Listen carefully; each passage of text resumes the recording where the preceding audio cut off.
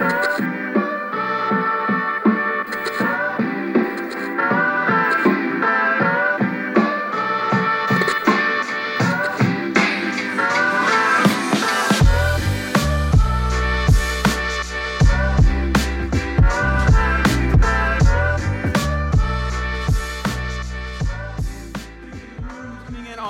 if you're joining us in Stage 2 or the Loft or wherever you are listening from, we are continuing this series on 1 Timothy called Focus, and we are just going to keep moving forward. Let me start by sharing a story that'll kind of frame up where Paul, in this letter that he's writing to Timothy, takes us next.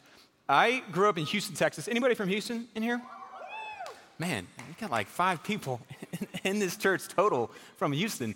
So I grew up in Houston. You know what I'm talking about, where they had something called Astroworld. What is Astroworld? It's our Six Flags. Sadly, it went out of business a long time ago, but when I was growing up as a kid, it was still around. So that would be where we'd go for birthday parties, for celebrations. It's just, it's what you went to. The exciting time of, a season would be we get to go to Astroworld. Something happens when you are a middle school, high school boy, and you and your brothers go to a theme park and ride roller coasters over and over and over. Eventually, you get to the place where something that was really thrilling and exciting at first, it's no longer that thrilling and that exciting. So my older brother came up with games that we would play while we were on the ride. These are games that only me and my brothers, or only males, were able to play, and you'll understand why here in a second. Here was one of the games that he came up with. You go on the ride, and the goal objective is not just to make it to the end. You need to change shirts with the person sitting next to you. This had to be a person that you knew. It also had to be a male, and it had to be done within the ride. Certain rules couldn't start until click, click, click, click, click. You're on the descend, and you're beginning that process. We had a confirmation system worked down so that, hey, I need you to confirm you have the shirt, because if they didn't, one of you was leaving without a shirt on that ride. And so we had all of this kind of down, and it just was, stuff when you're a high school boy, you do. As if you're in the room, you know what I'm talking about. Everybody else, I've lost all credibility already with you in this message. But here's the point. We play that game, but eventually, even that became boring. So what did we do? We decided, or a friend that we introduced to this game was like, I got a great idea. Here's the next challenge. We're doing a full body clothes change. Everything but underwear and socks. Whole thing on the ride. Had to be a ride that didn't have the over strap, but just kind of the bar that was on there. And we decided to do this, and we only did it one time because of what you're about to hear happen. Anyways, we get on the ride. We decide we're all great. We're psyched up to make this happen, make the switch happen, and the ride begins. We go off. It's me and my friend. We do the shirt. Everything goes off without a hitch. Things are going fine. This is going to be great. We begin to go through shorts, and I underestimated the fact that I was wearing basketball shorts. He was wearing jean shorts, which is very problematic when you're working with like an inch of space underneath this bar. So anyways, the ride is going on. Things seem to be going okay for the moment. And I realize as I'm trying to put on his jean shorts, oh man, I've got a problem. It's not easy to put on jean shorts when you have a lot of space, let alone when you're working with like 2 inches. So I'm pulling this up. I see we're coming around the last curve. I'm pulling it up. I'm trying to make it work. And then, and I didn't make it. So I have to stand up and pull my pants up in front of lines of people as I exit the ride. And people are thinking, what kind of ride is this?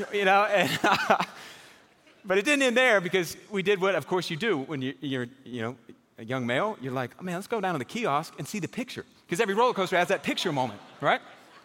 So we go down to the kiosk, and we're going to go see at what moment in the ride this picture was taking place. And here's the picture that was where our picture should have been. In other words, they had like 9 carts that are lined up, and then there's just one that doesn't have a picture, just has the X. And we wanted the picture because we were going, hey, it's kind of a funny memory moment. And so I asked the lady behind the kiosk, hey, what happened to that picture? And she responds with, inappropriate conduct, sir. I can't show you that picture. Hey, please, look, it's just, we're having a little fun. Can I have the inappropriate conduct? You're lucky that I'm not kicking you out of the park right now. And what does that have to do with 1 Timothy? Nothing. I just needed to get that off my chest, and no. In this passage that we're about to look at, as it relates to appropriate and inappropriate conduct, the Apostle Paul is going to transition and say, this is the appropriate conduct that should mark the life of the believer. And further throughout chapter 2, as we'll study next week, hey, here's some inappropriate conduct that should mark the life of a believer. But he's going to go in this next section of the book, hey, this is the appropriate conduct that should mark a member of the body of Christ. Last week we did chapter 1. If you're taking notes, you follow along. Basically, you could break Timothy down into chapter 1 is the message of the church. Chapter 2 is the members of the church and their conduct. Chapter 3 is the ministers who lead the church. And chapters 4 and 5 is really the ministry of the church, if you will. So today, we're going to look at the conduct that should mark the members of the church, or one of the conducts that he talks about. We'll talk about more of them next week. But one of the conducts that should mark the members of the church. Because what is at stake in this scenario, if our lives are not marked by appropriate conduct, is not just missing a picture at a kiosk from a roller coaster. It is missing our purpose on this planet as the people of God. So we're going to look at one of the first things that Paul says, this should mark your life. He even says, first things first. This is what members of the body of Christ should do.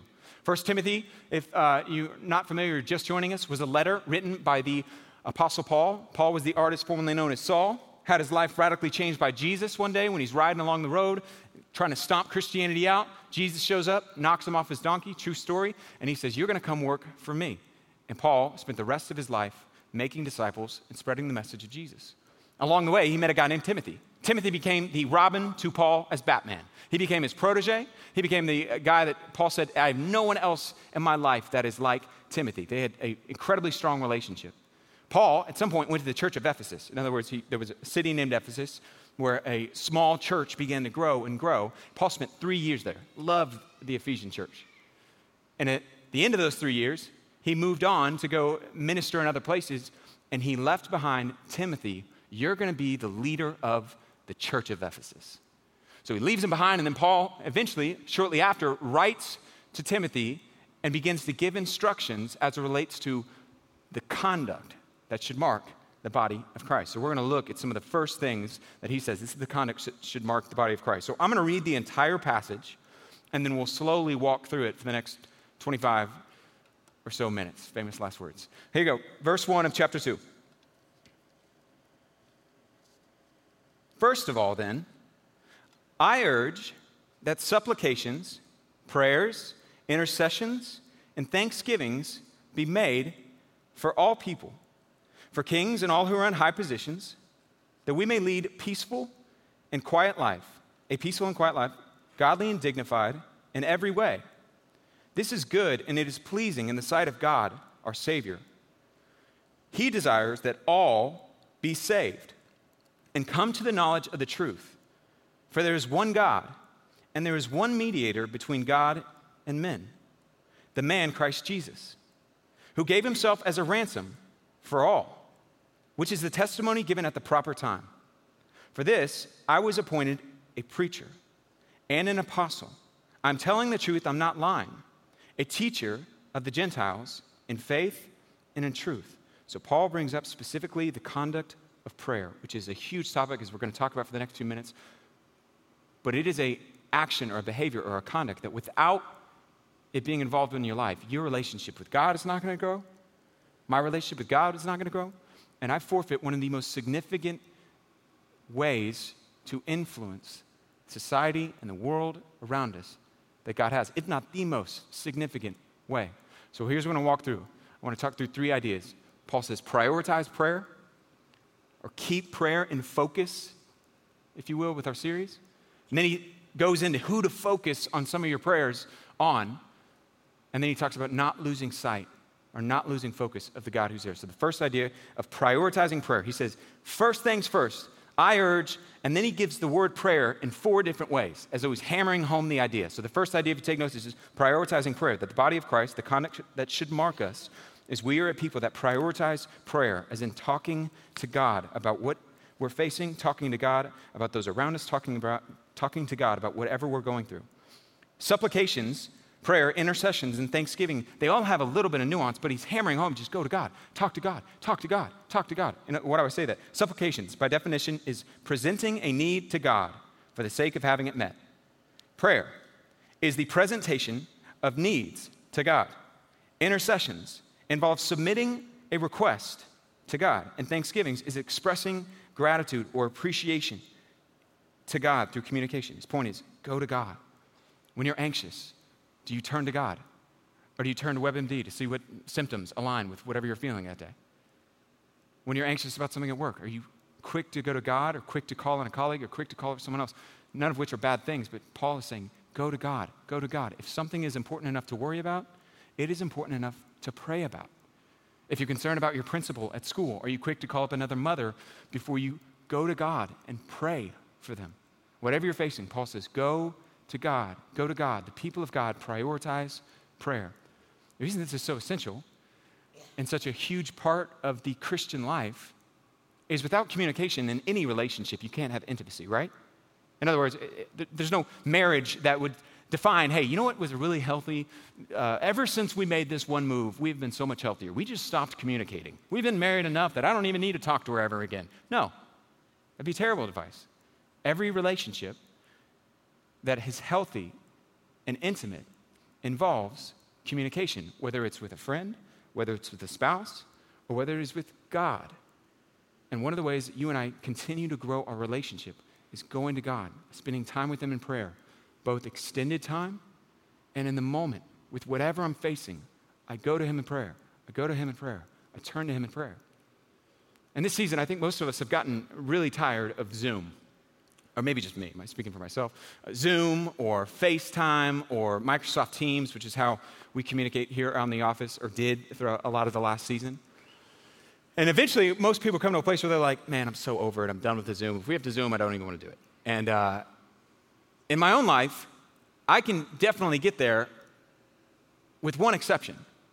There's one group of people that I never get tired of FaceTiming with. Never. My kids. Especially when I'm away on a trip, or when I'm away on a trip, or I'm traveling out of the country, when I'm away for something on work, and I'm missing out. I'm separated from them in the sense that I'm not as fully connected as I will be again. And in those moments, I never get tired of FaceTiming my kids, and here I've got a 4-year-old and a 2-year-old, a boy and a girl. I never get tired of hearing, and you can imagine a 4-year-old and a 2-year-old on FaceTime, they're not bringing up like deep philosophical things. They're like, look, I had French fries today, and look at this toy that I got. And despite that, I love talking to my kids. It never gets old, and if I'm separated or I'm away from them, I love FaceTiming because I want to communicate no matter what they want to talk about, or no matter what we end up talking about. The picture that we give, or we're given in Scripture, as it relates to prayer with God and our relationship with Him as Father, is though prayer is the FaceTime that we have with God. And like any good Heavenly Father, He's not concerned over whether or not you're talking about all the right things with Him. He wants to have a relationship. He wants you to talk to Him. He wants you to not feel like you have to bring up only certain things, or you can't go to Him and be honest and intimate and actually see Him as Father. And Paul says, man, prioritize whatever you're walking through. Talk to God. Talk to God. Talk to God. If you're afraid of something is going to happen, you talk to God about it. If you're upset about something happening, are you talking to God about it? Prioritize prayer. And then says, not just focus on prayer, but he gives some specific things and people to focus our prayers and some of our prayers on. He says that prayer would be made for all people. Verse 2. For kings and all those who are in high positions, or your translation may say authority, that we may lead peaceful and a quiet life, godly and dignified in every way. This is good and pleasing in the sight of God our Savior. He desires all people to be saved and to come to the knowledge of the truth. So Paul says, pray for everyone. Pray for people in leadership. That would include elders, local leadership, the president, elected officials, your boss at work. Spend time talking to God and pray that all people would be saved. The second idea that we see from this text is Paul saying, man, pray for all people to be saved, for everyone to come into a relationship with God. Have prayers focused on God saving the lost. This idea of all people being saved would have been radical to the original listeners of this message, the original recipients of this, because in a way that it's not really as radical to us today. Why do I say that? When Christianity was birthed, it was primarily birthed among Jewish people who came to faith in Christ. In other words, it was almost entirely Jewish men and women who had been raised Jewish and were Jewish, and then they came to faith in Jesus. And they were reconciling or trying to reconcile the fact that for years and years and years, the Jewish population and the nation thought and saw, sometimes wrongly, that, hey, we're really the people that God cares about. Like, he kind of loves everybody, but really at the end of the day, we're God's chosen people, we're his special possession. Like, he really loves us. Like, God is in heaven going, give me a J, give me an E, give me a W, go Jews. He's really all about us. And then Jesus comes along, and he says, no, God's heart is for the world. It's for everybody. There's not a person alive or that has ever lived that God did not love, give his life for, care about. No matter the color of their skin, the language they speak, the time period they lived, their nationality, all of them. So the recipients are continuing to have a better understanding of what God is actually like, and his heart is for all people. So Paul says, pray for all people to be saved. When it comes to your prayer life, maybe one of the more convicting questions I had to ask myself is, if I was to take the sum total of my prayers this past week, how many of them at the epicenter was me and the things that I want to get done? And how many of them would be God saving someone else? Whether it's a neighbor, whether it's somebody in my family that doesn't have a relationship with him. If you were to take the sum total of your prayers this past week, how many of them could you connect directly to you praying specifically for a person to come to knowledge of the truth, is the word Paul says, or to be saved by God? And Paul says, man, go to God who desires all to be saved and pray for the salvation, or focus on salvation of lost people around you. And he includes a really interesting addition or addendum, if you will. After saying pray for everybody, he says, and then pray for kings and all those in positions of authority.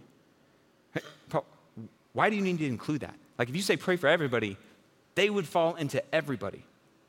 I think one of the reasons he did it is our tendency when it comes to positions of authority, or the president or the Senate or the school board administrator or superintendent, is to be quick to criticize and slow to pray, and consider that the most distinct person, or the most distinct thing about whatever person, no matter what position they hold, is they are someone made in the image of God, who Jesus loves and gave his life for.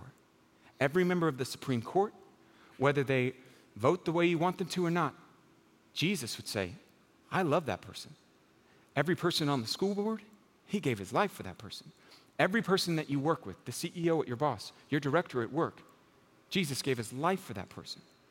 And Paul says, spend time going to God, asking that he would save people in positions of authority and save all people regardless of who they are. Which is crazy when you think about who the king, that when Paul wrote this, who is the king? Like, in other words, sometimes we think that, like, dude, the world is crazy and this party's crazy, and especially in America, where we think that these leaders are just the worst of the worst and they're terrible, and how is this the best America has to offer? Any elected official right now is 100,000 times better than the king in this day that Paul says you should pray for him to be saved. You should pray for him. You should spend time praying for him. Why do I say that? Who is the emperor or the king in this day? It was a man named Nero. If you're not familiar with Nero, Nero ruled the Roman Empire, which basically ruled the world, during the 60s, in 60 to 64 AD. It was right around the time that Paul is writing this letter. Nero was, by all historical counts, a psychopath. I don't mean like, I just don't like how he votes on things. I mean like a crazy person. Nero set the city of Rome on fire and went around playing a fiddle while it burned, because he just wanted to have some new construction built with his own artistic touch on it. Then he blamed Christians for the burning and had widespread persecution take place because of just his blaming it on them. He was a guy who was married 5 times. Not just any 5 times. He killed his first 2 wives, and then his 5th marriage, he decided, you know what, I'm going to mix it up. I want to be the wife this time. And he married a guy and declared himself the wife. He was, by all accounts, crazy. He had his own mother killed. And this man who launched the persecution of the church, prior to that, there was not a persecution wave like the one that Nero started, where he had Christians murdered and burned outside of the city. I'm about to read a text from a Roman historian talking about how harsh Nero was towards Christians. And Paul says, pray for this man. Here's what the Roman historian Tacitus, this is a guy that's not a Christian, this is not in the Bible, it's a guy that wrote about the time period of Roman rule, and he wrote specifically in the days where Nero was around, and he wrote about what Nero was doing to Christians after he blamed them for the fire in Rome. He had them rounded up and sentenced to death. And here's what Roman historian Tacitus says in his book, Annals. In their very deaths, Christians were made the subjects of sport. They were covered with the hides of wild beasts. They were torn to death by dogs, or nailed to death, or nailed to crosses, or set fire to. And when the day waned, or when at the end of the day, they burned to serve for evening lights outside of the city. And Paul writes and says, pray that this man would spend eternity with Jesus. Pray that this man, who's doing horrific things to family members and members of the family of God, pray that he would come to a realization that Jesus is the Savior, that Jesus is God, and put his faith in Jesus. I mean, imagine Timothy, who was reading this to the Ephesian church. He's leading the Ephesian church, and he would take this letter, and he's reading out loud. He's saying, and he says, pray for Nero. And Paul says, every person is someone God wants to save. Every political candidate that you'll see in the next few weeks is somebody that God gave his life for. And he says, pray for all people to come to a knowledge of the truth in Jesus.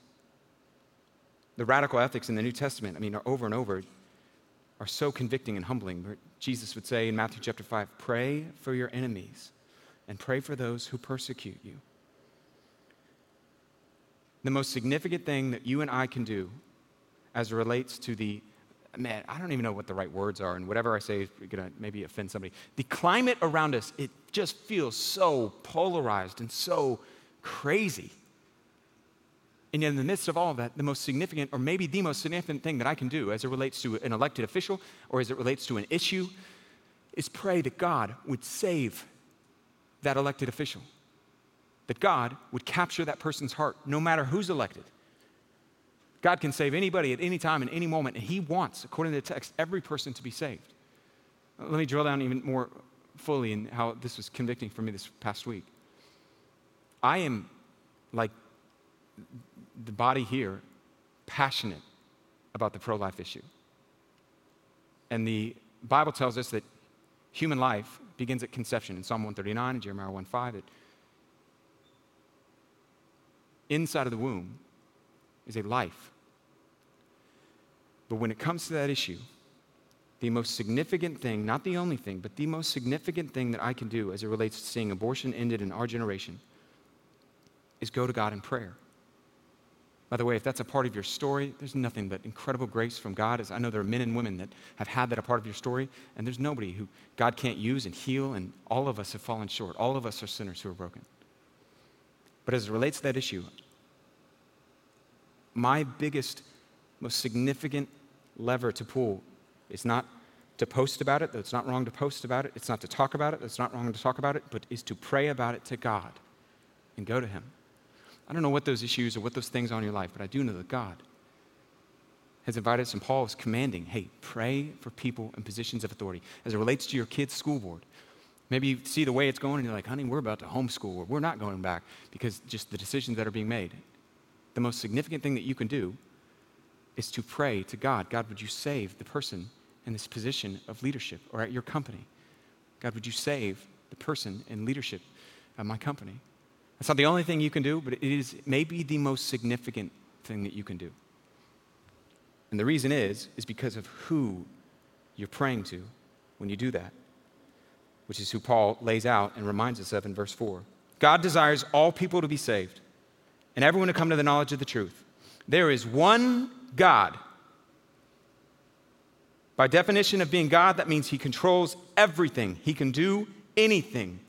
And there is one mediator between God and man. That's Christ Jesus. In other words, there's only one way to that one God who gave himself as a ransom for all, which is the testimony given at the proper time. So he says, hey, there's only one God who can do anything out there. You can talk to him in prayer. And that same God who can do anything out there, he loves humanity so much that every person on the planet, he gave himself as a ransom for. He said, take me instead of them. I will give my life to pay for their sins. I'll take what they deserve so they can have what they did not earn, which is eternity with God. That's what Christians believe. That's the message of the gospel. But in the midst of praying, so we have prioritized prayer.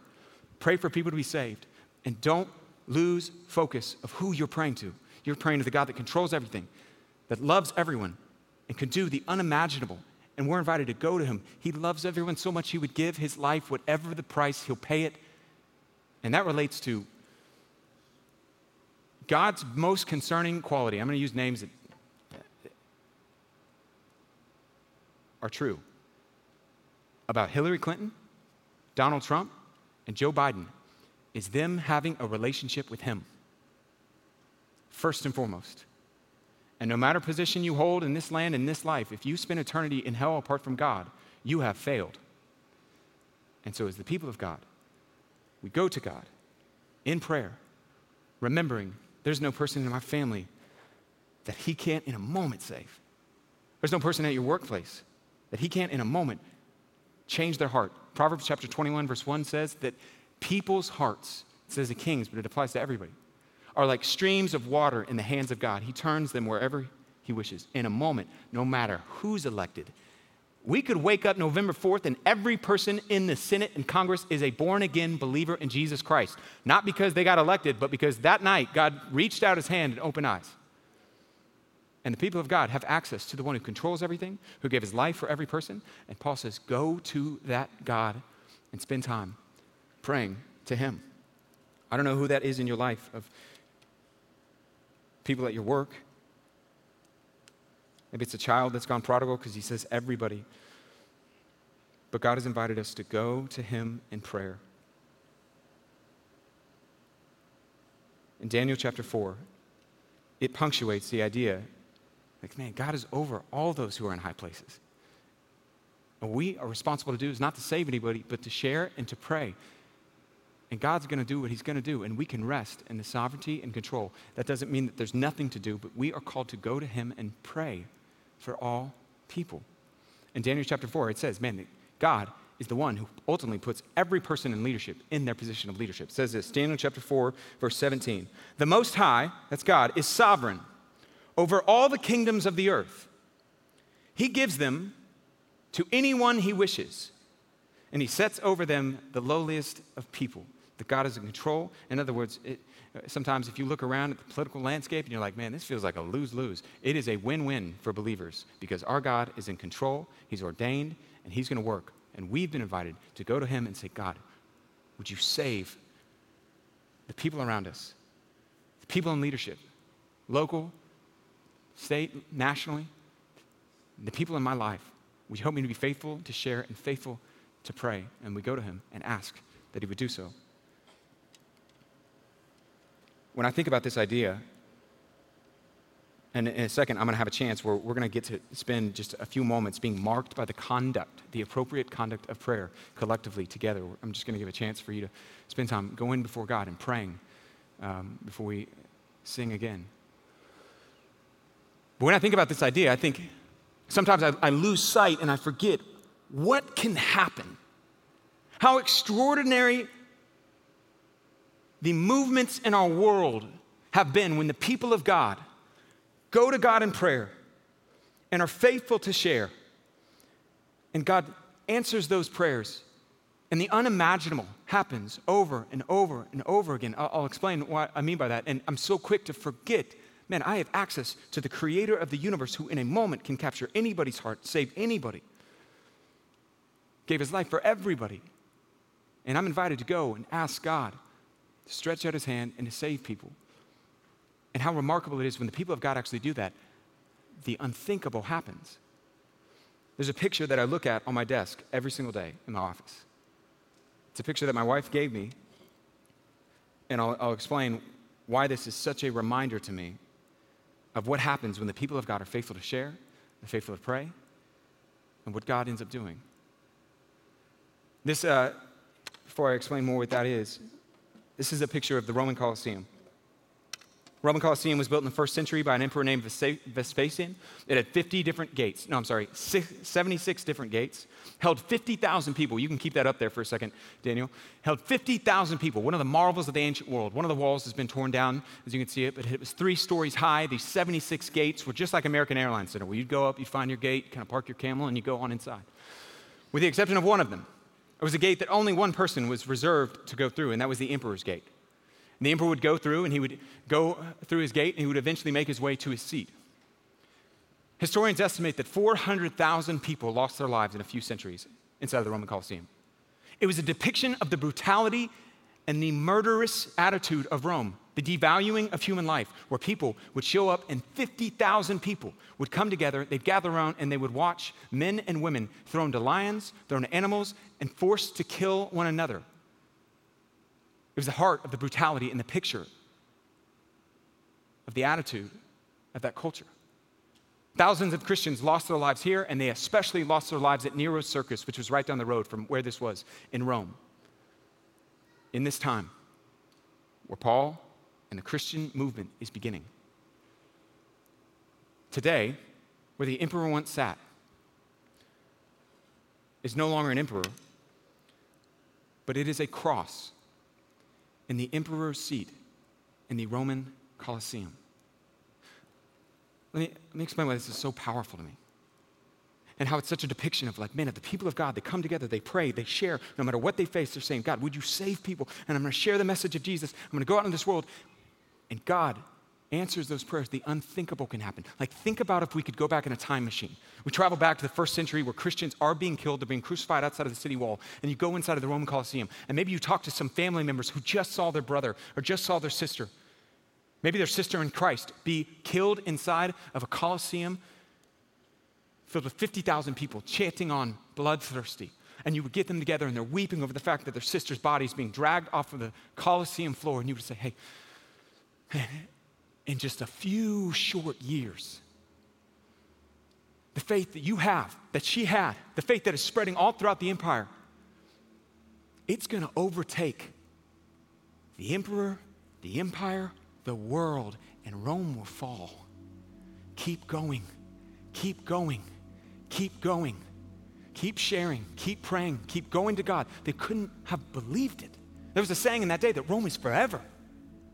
Now, imagine if we could pull outside one of the centurions who was dragging the bodies of men and women who were dead and their blood soaking into the sand. We pull him to the side and say, hey, look, in a few short years, the message of Jesus is going to so explode that now where the emperor sits declaring life or death, there won't sit an emperor declaring brutality or the murder of Rome or life or death, but a picture of God's love for the world, a cross, not representing crucifixion, a style of murder, representing a single crucifixion of Jesus, the Son of God, the Savior of the world, who billions of people are going to worship and know is the one true God who gave his life.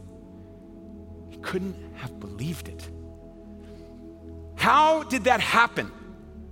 To us, we look back and we have the vantage point of kind of understanding history, but if you go back in time, they wouldn't have believed that people in every level of society are going to become saved, and eventually Rome is going to stop trying to stomp out Christianity and just go, we're a Christian nation. Imperfectly, and all the ways that that played itself out. How did that happen? Or when an emperor sat, now sits a cross. The people of God shared the message of the gospel. They prayed for God to save people, and God answered those prayers by the millions and thousands. And the unthinkable happened where a culture and society that people thought would never change was toppled by the message of the true and only King of Kings, Jesus. Whatever you think is unimaginable, whether it's the salvation of somebody in your life that you've been praying for 8 years, and you're just going, God, when are you going to save this person? Whatever you think is unimaginable as relates to us as a country and a whole and as a nation, is not impossible.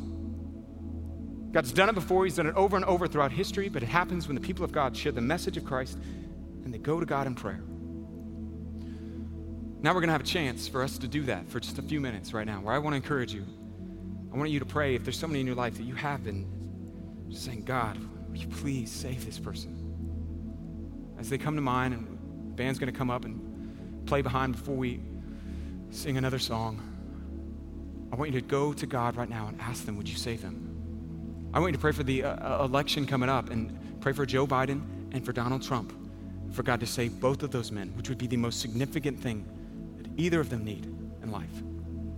And I hope when you see the debates and everything that's happening ahead, I hope all of us go, man, God, save this person. And then go and ask him to move in the midst of any other position of leadership, whether it's somebody at work or anybody else in your life that you know they don't have a relationship with God. one group that as we do this, you can't go to God in prayer because you've never had a moment where you trusted in God or trusted in Jesus as the death and payment for your sin, for everything bad you've ever done in your past, everything you ever will do in your future. Jesus paid for it. And he extends the free gift of, will you not trust in how good of a person? That won't ever get you into heaven. You got to trust in me. And I've already paid for it. And if you will by faith accept it, your life will change and your eternity is going to change. The message of Christianity is not whosoever behaves for Jesus has eternal life. It is whosoever believes in Jesus, trusts in Jesus as the payment for their sin. The only way that they can go to God, because he's the one mediator, they have eternal life. And right now you need to do what Nero on that seat never did. Nero's emperor's seat is your heart, if you will. You got to put the cross in the place or position of ruling your life in your heart. And that's the next step that you need to take, and just say, God, I'm a sinner. I'm unworthy of a relationship with you. I know you gave your life on the cross and you died and you rose again to prove the payment was more than enough. I'm not trusting in how bad I am or how good I am or how many times I go to church, or I'm not thinking that anything in my rearview mirror, my past, can keep me away from you because you paid for it. And that's the prayer you need to pray. And for the rest of us, we're going to just storm the gates of heaven right now and just pray for our land, for our leaders, for those in our lives who are lost. And then I'll close this out here in just a second.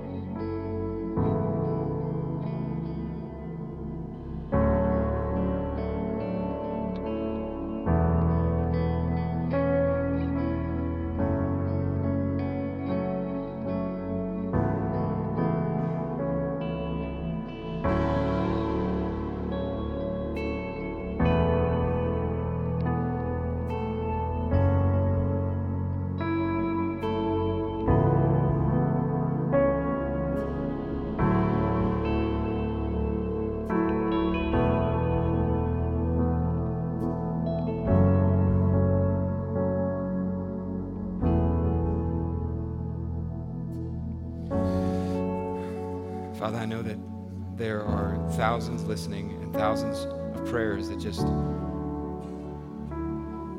were sent in your direction, related to men and women who are in our family, are in our government, in our lives, that we are asking, would you save them? You do the unimaginable all the time. And you do what only you can do, is abundantly more than all we ask, think, or imagine. Would you help us to be people who are faithful to share and faithful to pray? And would you stretch out your hand and save? I pray that you'd save every person listening right now who's never actually put their faith and trust in what Jesus did. They have a misunderstanding even of what Christianity believes or is. That you now would open their eyes and they would accept the free gift that you've extended. We worship you. Would you be magnified in our life? We worship you in song. Amen.